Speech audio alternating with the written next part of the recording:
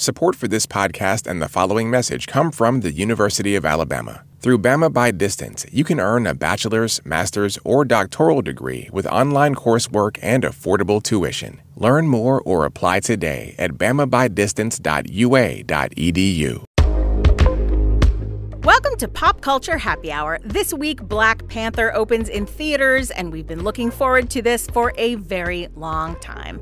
It's directed by Ryan Coogler, and it stars Chadwick Boseman as Black Panther and Michael B. Jordan as the villain Killmonger, among, believe me, many others. Black Panther is a part of, but also different from, the rest of the Marvel Cinematic Universe. It has a distinct look, a specific point of view, and original music from Kendrick Lamar.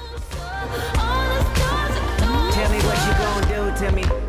Confrontation ain't nothing new to me. I'm Stephen Thompson. And I'm Linda Holmes. On today's Pop Culture Happy Hour, we're talking about a movie that, spoiler alert, is as good and as interesting as you've heard, Black Panther. Also with us is Glenn Weldon, who happens to be the author of books on Superman and Batman. Hi, Glenn. Hey, Linda. And from NPR's Code Switch team, the great and good Gene Demby. Hey, friend. What's good with you? Oh, we are excited to get into this with you. I'm going to come back to Gene in a second. Glenn, what did you think of the movie? Well, I wrote the review for NPR, and I left it all on the field there. That's pretty much what I think about it. Look, it is a testament to the fact that after 18 Marvel Studios superhero films, this genre is big. It can be, has not historically been, but it can be varied. You can still find stuff that's new. I was struck again and again by how this movie kind of played it a little bit on both sides. So we have... He fights an evil version of himself. Spoiler. That is, we've seen that before. There are car chases done really well, but we've seen car chases before. At one point, there is a character death, and the main character says, "No!" That's the law, I guess. Fresh as a daisy. Fresh as a daisy, that one. Everything else, though, feels new. Everything else looks different. It sounds different. The soundscape of this film is something we should spend some time on. Yeah. Because it is set in this fantasy world that has been untouched by colonialism, that has been untouched by institutional racism. Yet the film does not ignore institutional racism because there is a character who spent his entire life steeped in it. And that's what superhero movies are about addressing reality through fantasy, through having us believe in something bigger and better, a better world than the one we're living in. Yeah, and when you say it's untouched by colonialism, I would say Wakanda, which is a fictional African country, and very much isolationist. Yeah. They're untouched by colonialism in the sense that they've tried to keep it outside of the borders. I think they're very much touched by it in the sense that it's made them adopt kind of a defensive posture about getting involved with other countries, and it's contributed to that isolationism.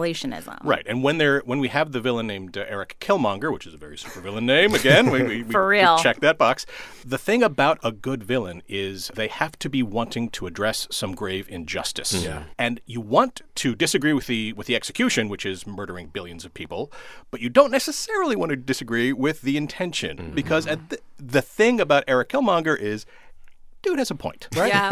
Dude's got a point, Yes. which is about they should be sharing their wealth, perhaps. Right. And this is a movie about a king. How does that get relatable? Well, the film works through that. So I really, really dug it.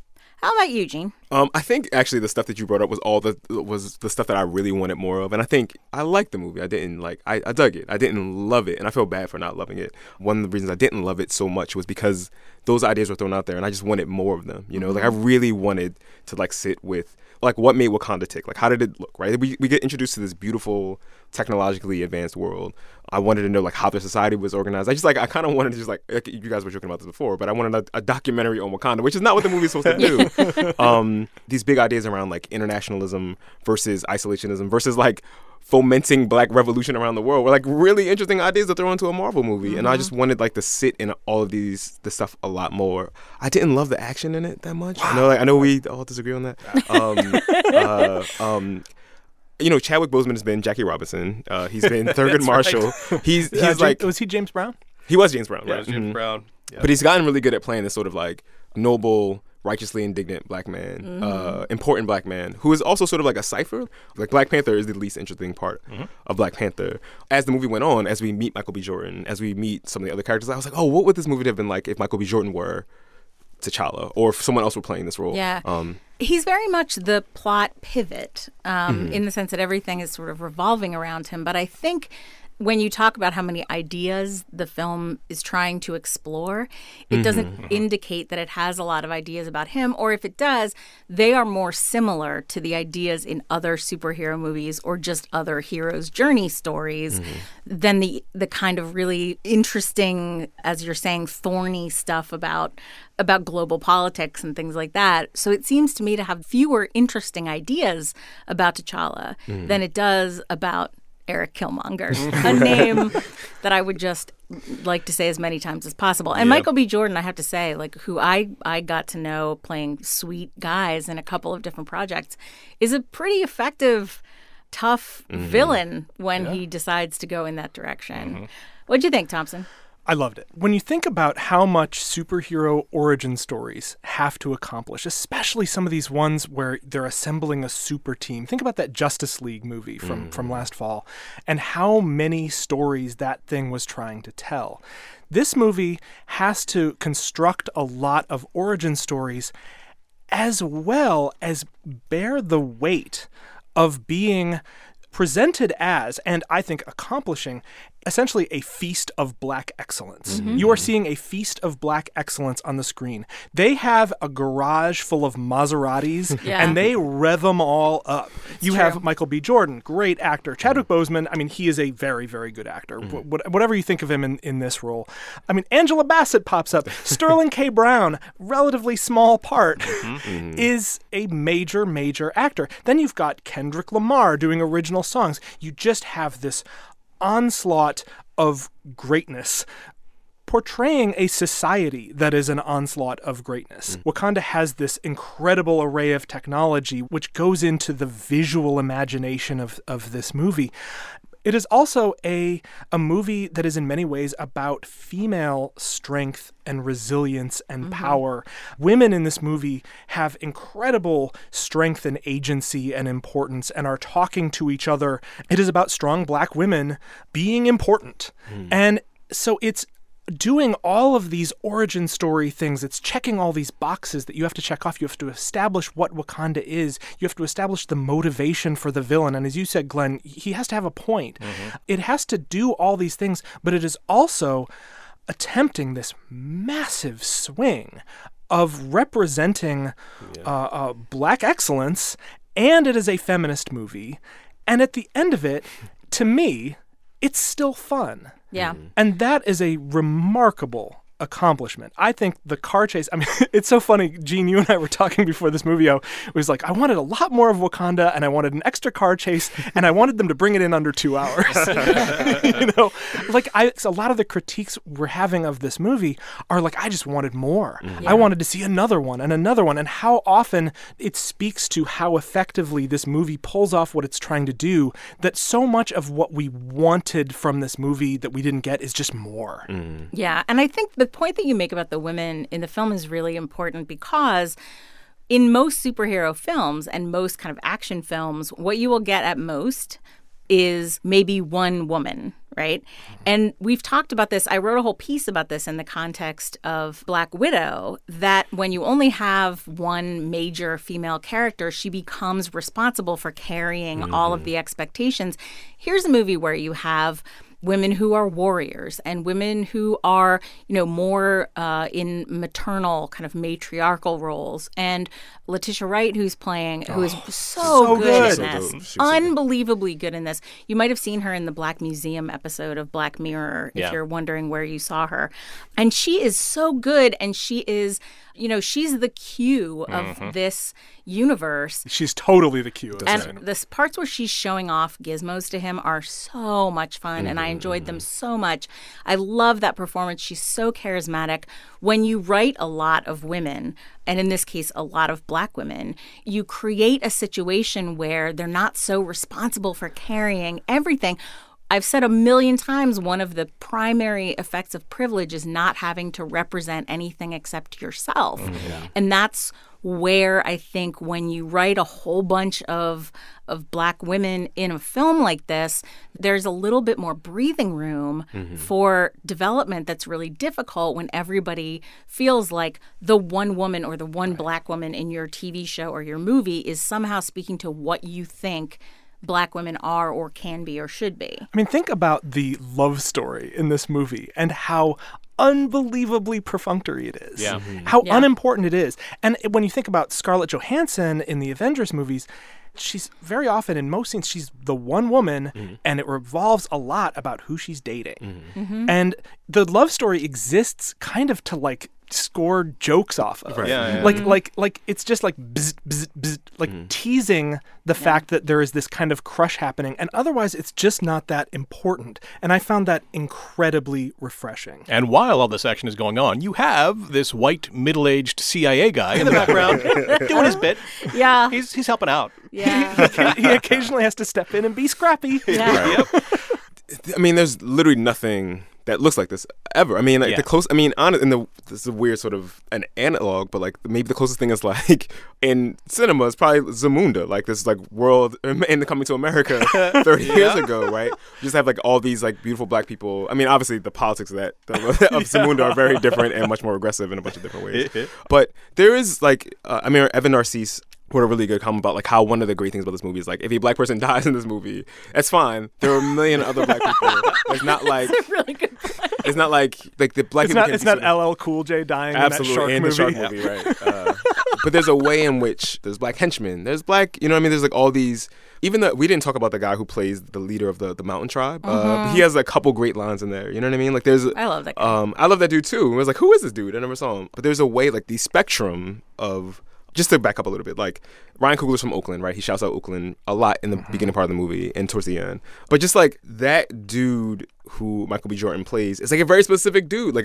I know. I mean, I don't know dudes like that. I mean, I don't know dudes who are like you don't know Navy Killmonger. SEAls. No You know Killmonger. what I mean? But like that universe of politics is a real thing. Right. There's so many things in the movie that like sort of signifiers that like Killmonger has the scarring in the movie because it's like these are kills. But like there are lots of people in Africa, like certain communities that have those scarrings, like ritual scarring, whatever. There are all these sort of visual cues of all these other things. There was one scene in which they're meeting in like the king's council room, and someone's doing some clicking, right? Like there's a click language happening. It's like, oh, they're literally throwing all of the signifiers in this movie, which is amazing. But again, like I wanted all those things to have more room to breathe. And I think this is like, I've been tweeting about this and we've been talking about this a little bit, but like there's a way in which like part of the reason I'm just like I just like the movie and I love it is because like my expectations were so high, in part because the conversation around this movie has been about all of this other stuff, right? I was talking to Eve Ewing before I came in here, and she was saying like at her church they were selling tickets to this movie in the back of the church on Sunday. Like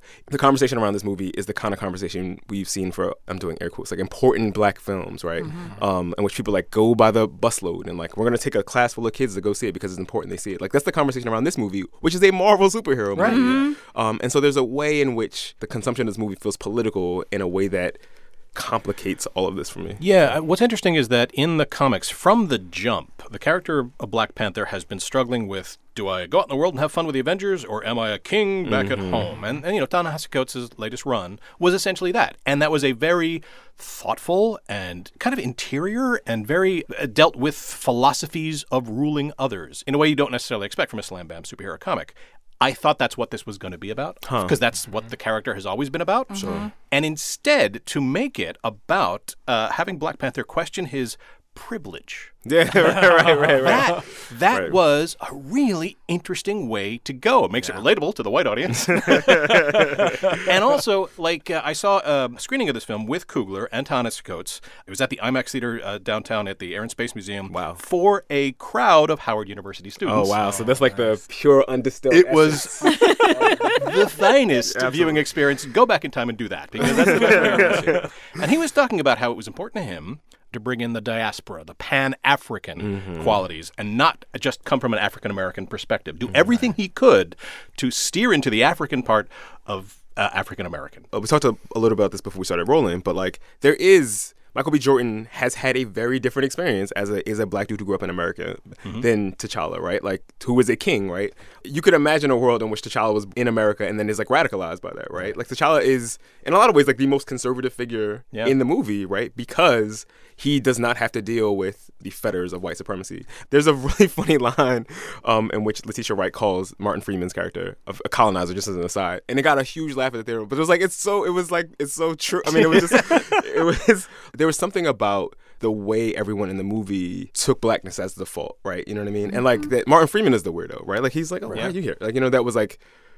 He's the extra person. He feels like thrown in. He's extraneous. Absolutely. He's a tag-along. Yeah. One of the things I thought was so interesting about it was in a typical superhero story, you will see, and this is often true in Marvel movies, you will see the villain trying to get a hold, as we've talked about over and over again, of the box, right? Everybody wants a box. Now we're going to fight over the box. What I liked about the Killmonger angle of this story is there's no box. There's no MacGuffin. There's not like MacGuffin. There's not a piece of vibranium that they're all chasing after. I mean, vibranium. Look, vibranium, which is the essential mineral that there's a lot of in Wakanda, the source of a lot of power. Right, the MacGuffinium. The source of their power. However, the vibranium is not really the point of their conflict. This conflict would exist with or without vibranium. Their conflict is not really about that. The conflict is really about how to be a person very much in the world as it actually exists, even though Wakanda doesn't exist. What I like about it is it's a conflict that doesn't require an artificial doomsday device to exist. This is a conflict that goes to what kind of a place should we be? What kind of a country should we be? Should we be isolationist? Should we cooperate with other countries? Should we see ourselves as responsible for people who maybe are not living here? Should we see ourselves as global citizens? And I'll be darned if anybody might think that that has any current resonance. But, you know, where do your responsibilities lie to other human beings is really what the film is about. There is a moral dilemma at the core of this movie. And it's persuasive. It's a persuasive moral dilemma to me. Yeah, and it exists once the imminent problem has been solved. Plus, battle rhinos. So. I was going to say, war rhinos. Pretty much everything you need. Battle rhinos, love that. I do want to call out how good the music is in this movie and how effective the score is. They use a lot of drumming and stuff, and it really does give you this sense. You feel yourself sitting up in your seat in part because of the kind of throb of the music, which is, I just think, so effective. They really check every box. I think this movie's so good. Well, the thing is, this is a film that I got to the end of it and I was like, here are all the people whose movies I would watch. Absolutely. I would watch the Denai Guerrera characters movie. Absolutely. I would watch the Lupita characters movie. I would watch definitely the Letitia Wright characters movie. I would watch the Killmonger movie, his prequel, where you see more of his development. I would watch the Daniel Kaluuya movie, and I would watch the Mountain Tribe, the movie about the Mountain Tribe. And so we got a lot of potential hey man, here. It's the Marvel universe. You may get your chance. When I say take my money, I mean take it for like the next 30 years because you've laid the groundwork here for all the movies that I want to watch in the future. So sign me up. It did feel sort of like its own thing in a lot of ways. Up until, the post-credit stuff. There's a way in which the other stuff is sort of like mostly extraneous. Like you don't see anyone pop up from the other movies. Yeah, it's not that the stakes are low, that the stakes are contained. You can get your head around them as opposed to save the world. I mean, in a way they're saving the world, but they're doing it very specifically. Well, they're less saving the world than trying to decide how to live in the world. And that I think is more compelling to me than maybe a saving the world final battle kind of situation. Well, it is safe to say a few of you will go see Black Panther. And so let us know what you think. Find us on Facebook at facebook.com/PCHH or tweet at us at PCHH. When we come back, it is going to be time for our favorite segment of this week and every week, what is making us happy this week. So don't go away. This message comes from NPR sponsor Xfinity. Some things are slow, like snail races. Other things are fast, like Xfinity X-Fi. You get fast speeds even when everyone is online. Xfinity has the goal of maintaining coverage all over your house with reliable service for all devices so everyone is happy. You can even pause the in-home Wi-Fi to bring the family together. working to make Wi-Fi simple, easy, awesome. More at Xfinity.com. Restrictions apply. This message comes from NPR sponsor Traditional Medicinals. Traditional Medicinals is the herbal tea company that lives up to its name. Traditional because of the formulas based on herbal traditions that have supported health and wellness for centuries. And medicinal because of the ethically sourced high-quality herbs like wild collected Schisandra berries in their everyday detox tea. Use promo code NPR for 20% off at checkout. Powered by Traditional Medicinals.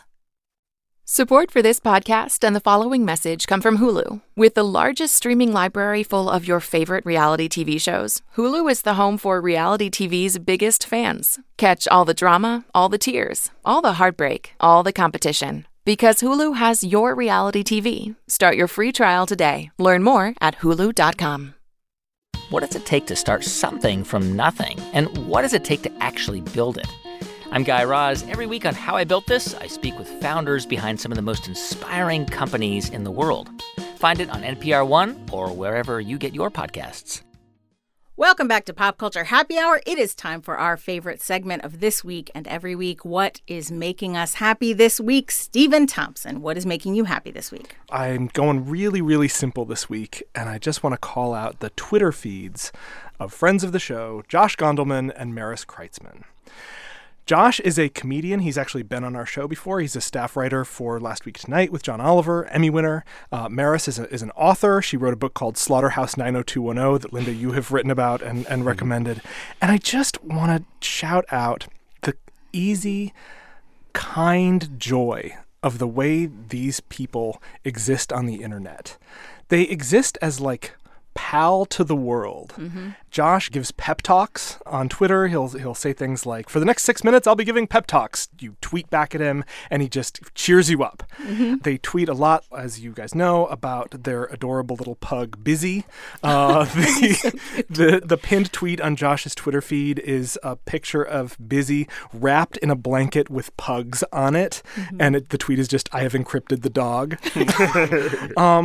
These folks are sources of good in the world. Just small, little 1,000 points of light. Mm-hmm. There are 2 little points of light. Busy's the third yes. in the world. And I just enjoyed them so much. And if you're not following them, I highly recommend it. Josh Gondelman, just at Josh Gondelman, and Maris Kreitzman, MariskReizman. Absolutely. They're both a joy. One of America's kindest married couples.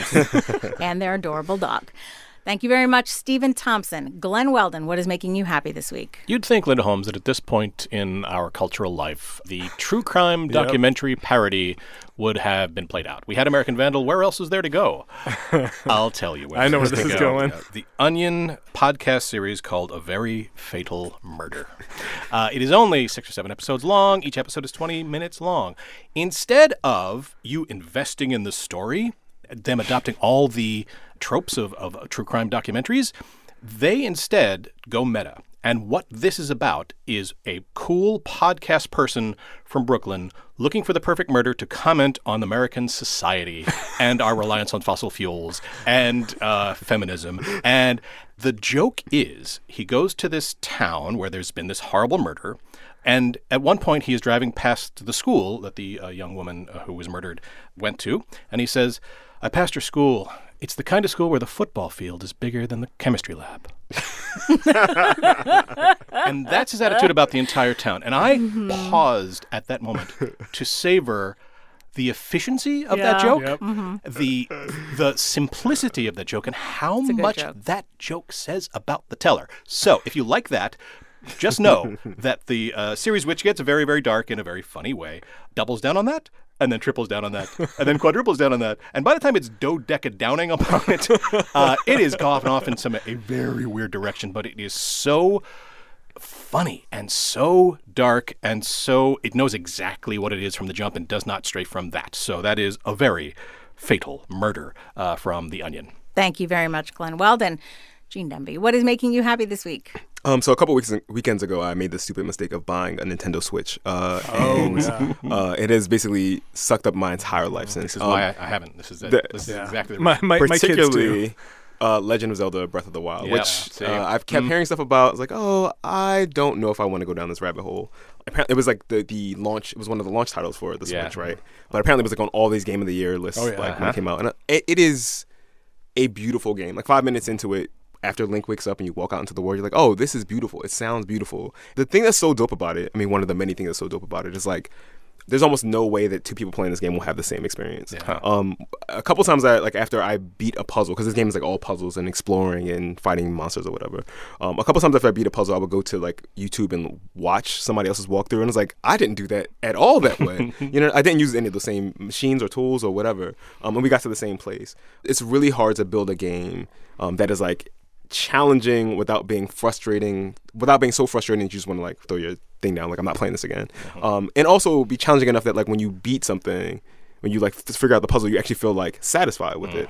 So that's what's making me happy this week. Legend of Zelda: Breath of the Wild on the Nintendo Switch. Thank you very much, Gene Demby.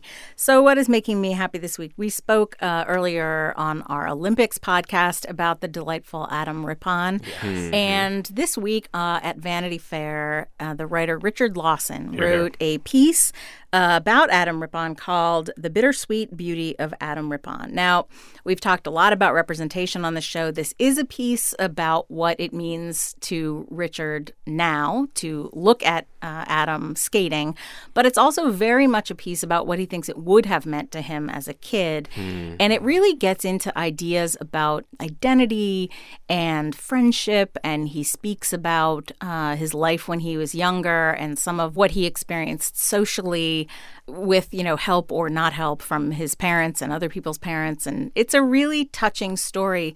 It's also really economical. It's not terribly lengthy, but it says a lot in a short period of time. And it's one of those things where you sort of think you know what you're getting, and you both get what you're looking for and also get more than you're looking for. And I really, really commend it to you. The piece, again, is called The Bittersweet Beauty of Adam Rippon. It's by Richard Lawson at Vanity Fair, and that very much made me happy this week. And it was retweeted by Adam himself, which I'm sure meant quite a bit. And that is what is making me happy this week. That brings us to the end of our show. You can follow all of us on Twitter. You can find me at NPRMonkeyC. You can find Steven at I Dislike Steven. You can find Glenn at GH Weldon and Gene at GEEDEE215. You can follow our producer Jessica Reedy at Jessica_Reedy and our producer emeritus and music director Mike Katzif at Mike Katzif. That's KATZIF. Mike's band Hello Come In provides our in and out music, which you are bobbing your head to right now. Thanks to all of you guys for being here. Thank you. Thank you for listening, and if you have a second and you're so inclined, please give us a review on Apple Podcasts. It helps more folks to find the show. We will see all of you right back here next week.